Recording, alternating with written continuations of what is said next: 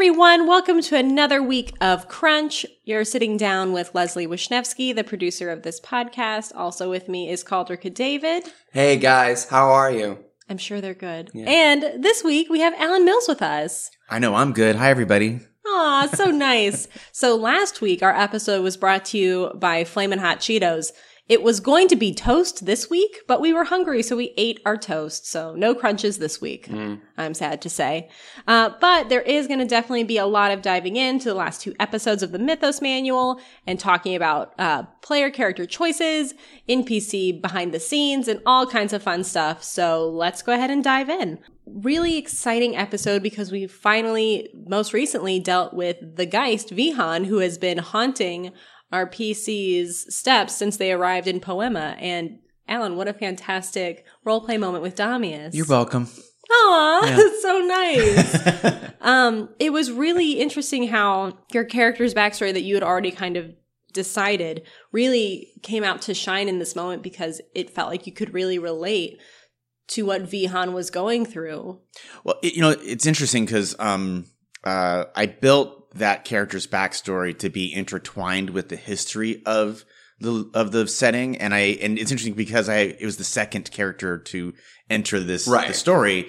I had already gotten a sense of the setting and the story, so I knew that there would be this kind of deep history and deep backstories and things like that. So I thought this new character would be a part of that. So the device is amnesia. So he is part of that story, but doesn't remember it. And as the story unfolds, as pieces come together, those break, the walls in his mind, and he remembers them. Yes, it was just, I think it was wonderful, kind of that moment of, I had the same thought when I saw Anushka. Yeah. I thought she was Ruth too, right? The world has kind of moved on without you and Vihan. So in that moment, you two can really relate to one another. Yeah, that's very true. They were both people kind of trapped in the Dragon's Jungle in different ways. Yeah. Trapped and forgotten. At the same time around, right? Like it was that one bad summer. That one bad summer. I think under different circumstances, we could have been friends.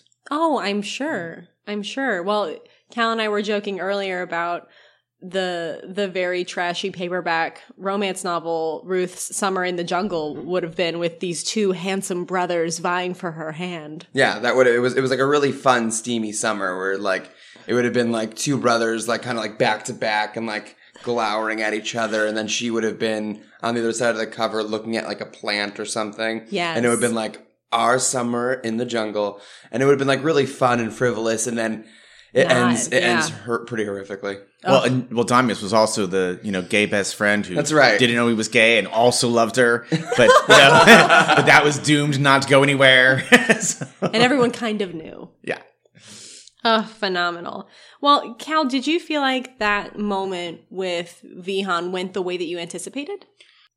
Yes and no. I kind of approached it as like a role-playing opportunity. I wanted to kind of resolve a lot of this Geist stuff in a roleplay way and a little bit more narratively, because my first impulse was very much like, I want to make this very mechanic, and I wanted it to be very like, you have to, because I think I tried to introduce that like the episode prior with Mathilde talking about, there's a ritual to get rid of the Geist, and like we can do all this like kind of little kind of like gamey kind of, let's work together to kind of make the right checks and collect the right resources and figure out how to like get rid of a Geist using like some sort of like interesting occulty kind of seance or something like that. But like no one seemed to be biting on that. Well, I mean, also I think that maybe it needed an implement connected to it or something, that there needed to be some physical thing. But regardless, I do think that the negotiation was a kind of more fascinating process. It ended up being fine. I think it was also me being like, I am trying to juggle a lot of different plot threads. And the Geist was one I came up with kind of early in my like deciding of like what the story was going to be.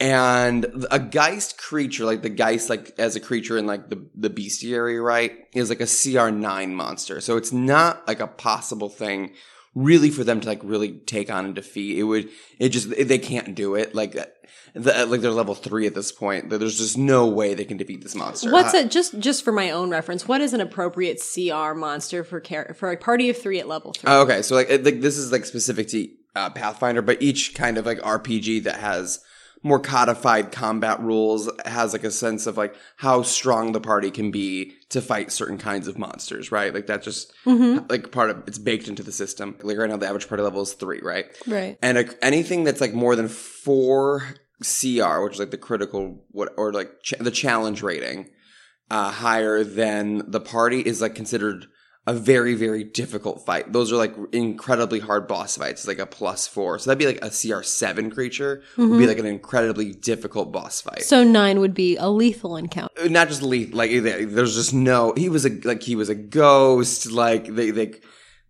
would have been bad. If you notice though, none of us made our saves on that. Oh, that's true. Damius only stayed in it because he had the ability to turn off fear. Yeah, that save was really high because it was such a strong monster. And that moment was so critical because if you hadn't turned on your dark half, then Anushka would be dead. Probably, yeah. Though it's interesting too because I feel like Mathilde also mentioned that if you can get the Geist into a corporeal body, then you can kill that body and it will kill the Geist. Mm-hmm. But of course, I don't think that ever entered into the equation whenever Vihan went into Anushka. No, I don't think anyone's like, let's kill Anushka now to get rid of Vihan. No, not at all. Well, Cal, let's talk about that a little bit because it sounds like you had this intention for the Geist and then it didn't seem like things were it didn't seem like your player characters were glomming onto the notions that you had kind of put forth in your head. So let's talk a little bit about when that happens in a homebrew game and you have a lot of things that are going on and you kind of self-edit in the game. Can you talk a little bit about that process? All that really is, I think, is you kind of, as a GM, have to come up with a lot of ideas, right? You're just throwing a lot of things at a board and seeing what sticks. And certain ideas like get, jumped on, people really enjoy, and certain ideas, fall to the wayside. Like things just aren't we're just not as interested in this storyline as other things. Like Damius was just so enchanted by the notion of growing a tomato, which I found delightful. Yeah. Whereas I think the Geist kind of presented, a couple problems. It started to be a little bit of a thorn in my side, like narratively, because I remember, like, it was the idea that this place is haunted by this Geist, and maybe he's up to stuff, but, like, where is he most of the time? And I don't want this, like, incredibly powerful ghost to suddenly, like, be menacing, taking up, like, a huge chunk of my narrative time. And so I wanted it to be dealt with sooner than, like, I maybe kind of saw it in my head happening. Yeah, I was just kind of ready for this plot line to get a little wrapped up, even though it didn't really go on as long as I thought it might. But the Geist was supposed to be controlling all of these different haunts and, like, the different parts of Poema. And I don't know, we got to the Hall of Agriculture, and I'm like, yeah, he controls the haunt here. I don't know what that means. Like, it made sense in the Bronze Pyramid where he could, like, use the Bronze Pyramid haunt, which, like, was what happened to Suresh, right? The whole demon rash thing. That's the haunt from the Bronze Pyramid. It's like turn people like half demon or something. And he had a control of that, and that's what he was able to do. But like you get into this one, and it's like I think the haunt was like what created the leech root. Yeah, and it's I don't know. Congratulations, he controls creating leech. Disappointing. It does, yeah, exactly. So plant monsters. Okay. Yeah. Okay. Like I don't know. So I think it was time to let the storyline kind of wrap this one up. So was that a decision you just made in the moment while you were playing the game of like, I'm going to just go ahead and trigger this encounter by having Anushka encounter Vihan right now? Or was it something you had planned? I think I definitely had planned. Well, I don't exactly remember what made me decide to bring back him at that moment. I think we talked about it the episode before, and I was ready to kind of like, I'm going to remind everybody about this. And I think Alan, like, just doing what he did then led to it being naturally concluded. Got it. I don't think I definitely didn't sit down to be like, we're ending it right now, but I was open to it ending if, like, the story allowed it to. Well, what would have happened if Alan didn't have Damius, didn't have a dark half and couldn't? I don't know. Like, there's really no way of knowing. Like, I like what story choice I would have made at the time. Like, maybe I would have killed somebody. Maybe he would have, like, taken over a laborer and, like, tried to kidnap Anushka or something. Like I don't know. The story could have gone a million different ways. Got it. I think the interesting thing is I think we all feel extra protective of Anushka. Like, we feel protective of Anushka and Ruth. Like, if those two cannot be hurt, right? And that was when Anushka was put in danger, I immediately triggered on that. And I'm like, this cannot happen. And the funny thing was, I didn't know where it was going to go. All I knew is that I had to get Anushka out of there. Yeah. Right? And that was my goal. I could tell because you were like, we can leave her. She doesn't have to come with us. Like, yeah, it's like whatever. Let's just separate you two, and I'm good. I feel like there's kind of this notion that, like, because I feel like up until this point, we all kind of have perceived Ruth and Anushka as these long-suffering family members of Suresh who dragged them out to the dragon's jungle. But Alan, it seems like in that dialogue that Anushka had with you on the way to Sugarglade, maybe something's going on with her that is kind of force this family to come back to this place of trauma. Yeah, it's kind of like the first time we have a real look into her backstory. Yeah. You know, I mean, we had these assumptions were made about what Suresh wants, and everybody's like, Suresh is dragging people with him. But here's this sort of like, she has a connection to the jungle herself that we hadn't known about yet. Mm-hmm. It's going to be interesting to see how that happens. Yeah, because it does seem like as crummy as Suresh, I feel like it can come across.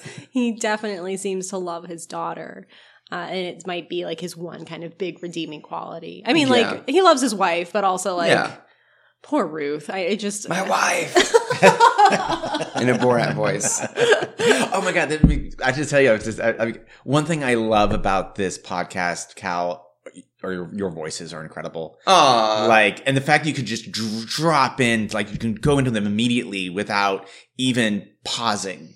And you can go from one to the other seamlessly. The trick is to like pick voices that you can do that with, I think.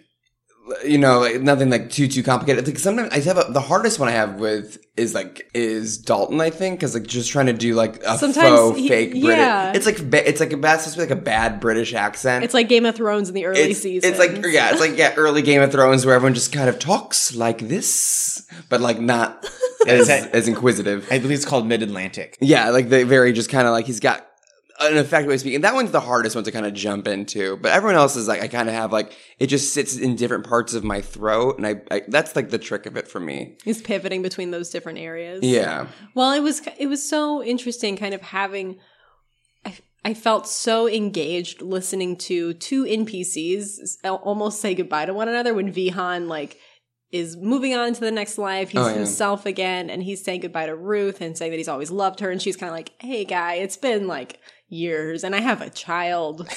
I'm married. And he's like, it's cool. I was really worried about that too, because I remember, you know, it sort of like became this I had to take him to Ruth moment. Yeah. And I was very afraid that he was going to kill Ruth in my own head. But I thought, okay, I'm going to have to gamble. I'm going to roll the dice on this that he won't hurt her. Yeah, because he clearly loves her. And then it's like, if you had to pick between Ruth and Anushka, like, you would probably have to pivot to Anushka, I would think, right? To try and save. I mean, that's the thing is I was just, in that moment, I knew I had to save Anushka, and I gambled that he wouldn't hurt Ruth. And that could have gone the other way. He could have gotten jealous and just torn her to pieces. There's definitely something like that. Like, it could have, 100% could have gone very poorly. Luckily, like, you got a 16 for that final roll, which... You know, I think was fine. Like, you're level 3. Like, that's like a fine DC to like have hit. And it didn't help it didn't hurt that you had a very compelling and personal, emotional argument. Yeah, like things like that. I always kind of give like it's like, oh, in my head, it's like a little +2 bonus here and there for whatever. Like, you know, those things all matter. The classic circumstance bonus. A classic circumstance bonus, if I've ever seen one. Well, I think one of the reasons why that encounter was so impactful is because we had glimmers of this backstory that then Vihan gave us the final pieces to. And we've kind of been learning more about Suresh and Ruth's time in the jungle over the course of the entire podcast. And you've been really kind of seeding that backstory in. Can you talk a little bit about, I guess, how you go about doing that? Sure. I think what I did for this one is I just didn't tell the players a lot right away. I think like it just like kept you guys in the dark about a lot of stuff. Or, like, the big trick is, like, you know what information certain characters know and what information that they're willing to give right away. So, like, you're told right away that we're just headed into the Dragon's Jungle. We're on a collegiate expedition, and you're going to be you're part of a group that's guarding this whole thing. Mm-hmm. And what I'm able to do then is able to like, well, like if that's all they know, we can kind of move through that and like they can like start learning other reasons, like other backstory. And I just kind of seeded a lot of that into like the characters' little character growth arcs. That's part of like, again, like this whole like weird dating sim part of this game. Yeah. That I've plugged into, that like every character has like tiers of friendship and tiers of loyalty towards the party. And the more those grow, the more like little bits of information I feel like they're comfortable dropping, or that I kind of have noted like, oh, once so-and-so is talked to enough, like they're going to mention this. They're going to mention this and kind of introduce this new kind of element and this backstory into the game, giving us more context. Because it seems like you really have to have, you as a game master have to have an intimacy with your NPCs to kind of know where those boundaries are. Because even from, I think, the first episode, Ruth kind of lets drop that like she's from here. Mm-hmm. Yeah.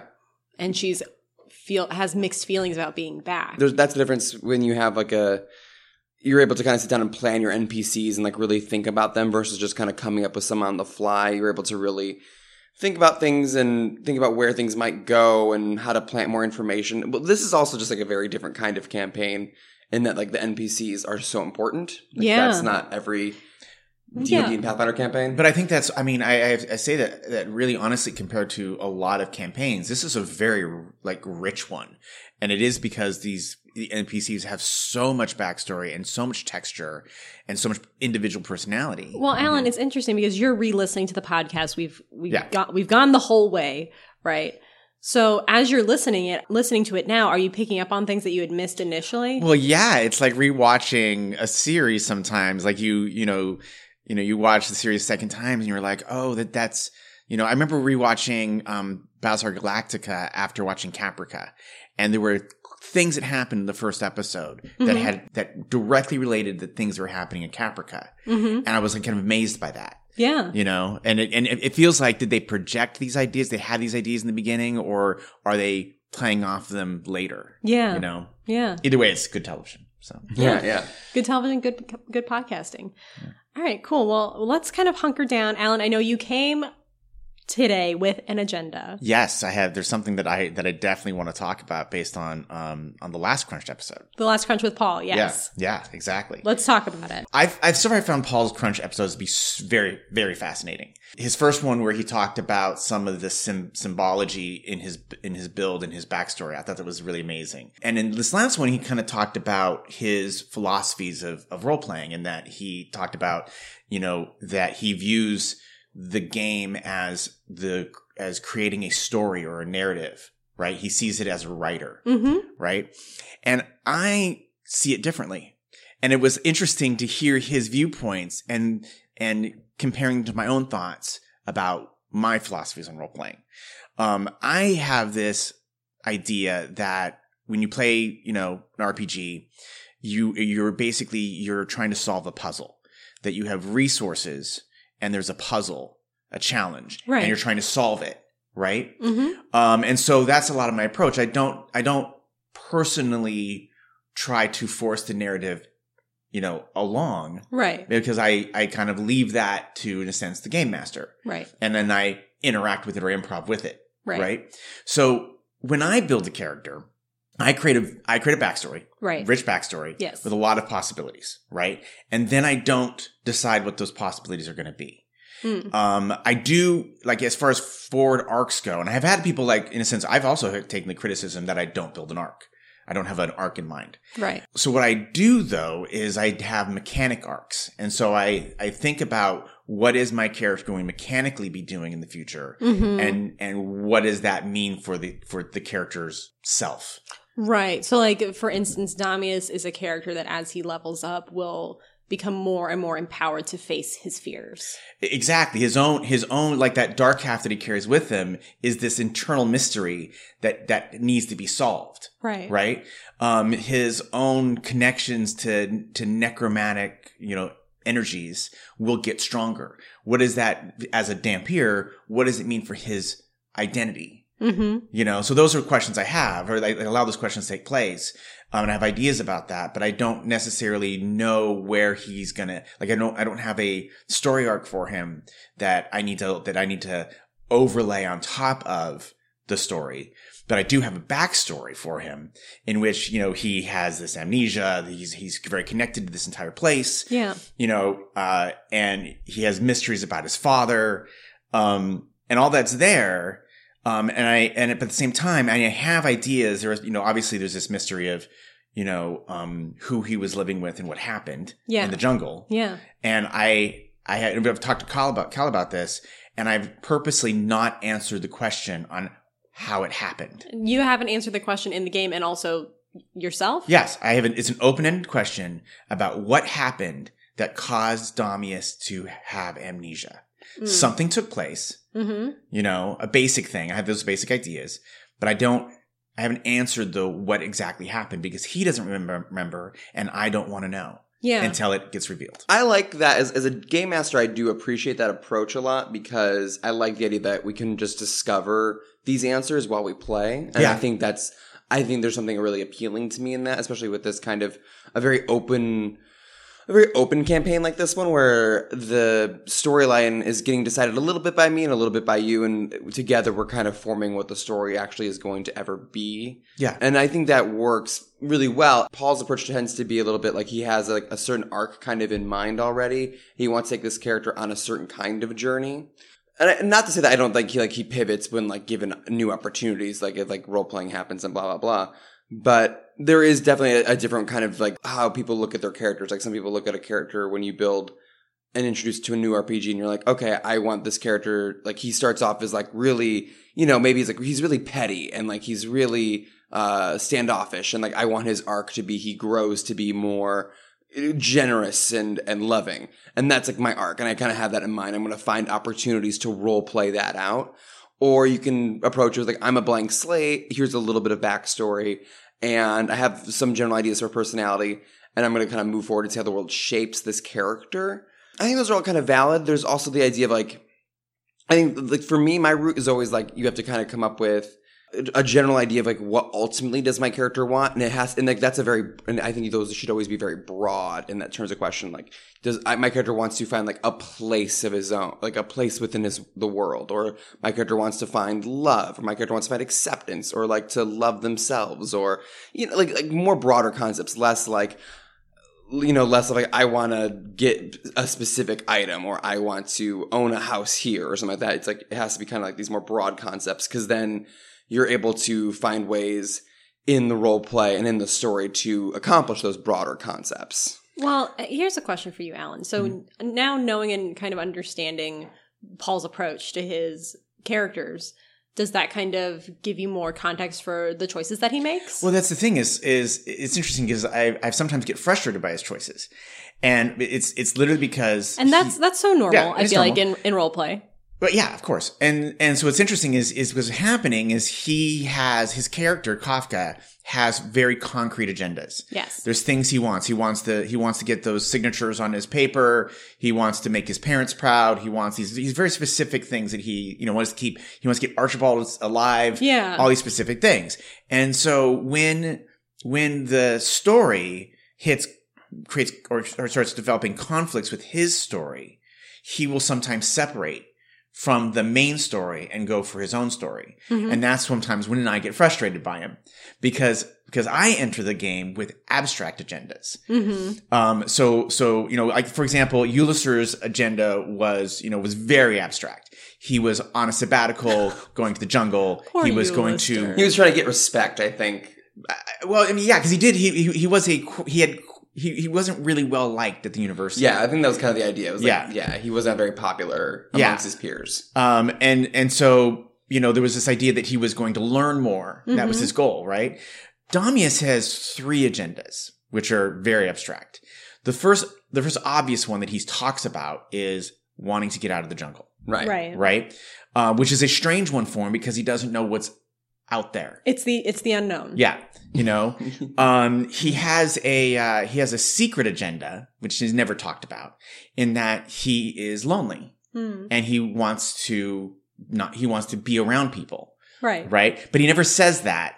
But you see him kind of like engaging with people for no reason. Yeah. It's because he's lonely. And he's been dropped in the middle of a bunch of people. Yeah, exactly. And then the other agenda, which he is again not actively pursuing, but is happening, remembering what happened aspect to him. He is moving towards this learning the truth of himself and his history, right? As an agenda. But he himself is afraid of that agenda and doesn't necessarily actively pursue it. It just happens to him. Well, yeah, it's interesting because like since you haven't really made the decision as the player, or the game hasn't like forced you to make that decision for what happened, it's very kind of loosey-goosey, right? Well, yeah, but that's the philosophy difference between Paul and myself is that I look for agendas that connect me to the other players, that do not like put me in conflict with them, right? Whereas Paul creates agendas that are very specific and might put him in conflict. Right. I think there's a difference between like you enjoy kind of creating that sort of inter-party conflicts and not. And some people enjoy it and some people don't. Well, he specifically talked about that he likes inter-party conflicts. Yes. It definitely drives, I think, character interaction in a way that is very unique. Yeah, because like, and I really actually appreciate and I understand like the point, because a lot of times like party dynamics can be very much like, all right, we all agree to go do next very obvious task. Okay, let's all do the next very obvious task together. We're all in agreement. Or we're going to go do the next very obvious task. Great. We're all going to go do this in agreement. And like, that's just not as interesting. So like, I do appreciate the idea of like someone being like, I want to throw some like conflict inside some dynamic kind of choice into that. And it's hard to know. Inter-party conflict in general is really hard, especially in like certain kinds of RPGs, and like D&D and Pathfinder are one of them, because there's not a real system to deal with it. It's meant to be dealt with in roleplay. And in roleplay, everyone has a hard time, I think, sometimes being like, unless like some people do, some people don't, but like it's harder to like look at a situation and be like, I want to do X, and someone else is like, well, I don't want to do X, and then it's like, well, someone's gonna lose here. Like someone has to win and someone has to lose, and it's hard for people to know when to back down. You have to be like really in touch with your own character to figure out like, would my character concede on this notion, or would I keep pursuing it? Am I being real by like sticking to my guns, or would my character be someone who would maybe like see other reason? Like you have to kind of find that in yourself and look for it from your other players. There's even that moment, one of the episodes that we're kind of talking about, where Christy is requesting Paul's shoes. Right. She's like, Kafka, give me your shoes. I need your shoes. Give me your shoes. And he's like, why? And I think the exact words that he said was, you have to give me something to go on for this, because it's just so out of left field that I need a reason. Right. Like if you give me one, then I'm down. But like, I gotta have something besides just give me your shoes. Right. Yeah. It was a moment that I feel like in a different setting could have been very mechanical of, oh, I need these shoes. I'm going to just take them and I'm going to blah, blah, blah. But it became a moment of like a small conflict, and then Kafka ended up joining the party, which was very fortunate since you guys ended up fighting that leech root. Right. Yeah, it was fortunate. I mean, I was thinking about that. You know, there's a lot of like those churns where, you know, for example, Kafka's plan to steal the paw. It's fun that Kafka comes up with these dumb plans. You know, it's a fun character thing, but at the same time, I was so grateful that it fell apart. Like, I was really worried about what was going to happen. Kafka and Suresh wandering out into the woods at night with this, and then stealing this paw for Suresh. I was really worried about the results of that, and the fact that it failed on its own. I was so grateful. It like collapsed under its own weight. Yeah, exactly. You know, and so like it is this fun interaction with his you know because he's not the smartest character, so he comes up with these dumb plans, and very, very often they do fall apart under their own weight. Thankfully. Yeah, I think often Kafka kind of ends up inadvertently hitting the nail on the head, right? Like with Duke Luca, talking about how like it being a shady land deal. Yeah. He was basically right. Yeah. Like he called it being a Scooby-Doo mystery before, anybody else. Yeah. Yeah, whereas I'm going through the exact same stories. I mean, I might know the same thing, but I'm very like trying not to metagame it. I'm like, oh yeah, let's go to Sugarglade. It sounds great. You know, they're probably they seem really friendly. They gave us candy. You know, what could go wrong? Yeah. Right? Yeah. I mean, that's the whole thing. It was like I do like kind of the notion that Kafka is inadvertently wise in a way that I think really, He is a wisdom build, as he likes to say. Yeah, he's a wisdom build. He can kind of play off these metagaming moments as his character just having like very bizarre bursts of wisdom. And he presents it very well. Oh, fantastically. Yeah. You know, it's been a great conversation. I'm actually really looking forward to hearing Christy's next crunch because I'm dying to hear what her roleplay philosophies are. Well, we'll definitely be sure to ask her about that. And I think in the meantime, it's really good to kind of move forward almost exactly how you and Christy said. If you're in a roleplay scenario and someone is making a choice that is in conflict, you can't be mad, but you reserve the right to be a little annoyed. Yeah. Exactly. Yeah. And with that, we're going to go ahead and wrap it up here on the Crunch episode. Have a piece of toast, because we just did. Make sure you check out our social media. We're on Twitter at Mythos Manual. We're throwing stuff up there all the time. We'd love to hear your thoughts. If you have any ideas for a Crunch, you want to dive into things, then be sure to let us know. And of course, we're a podcast, so we don't get out into the air just by being good looking. So if you could leave us a review and a rating, we would so appreciate it. And with that, I will see you guys later. Bye, everybody. Bye. Have a nice week.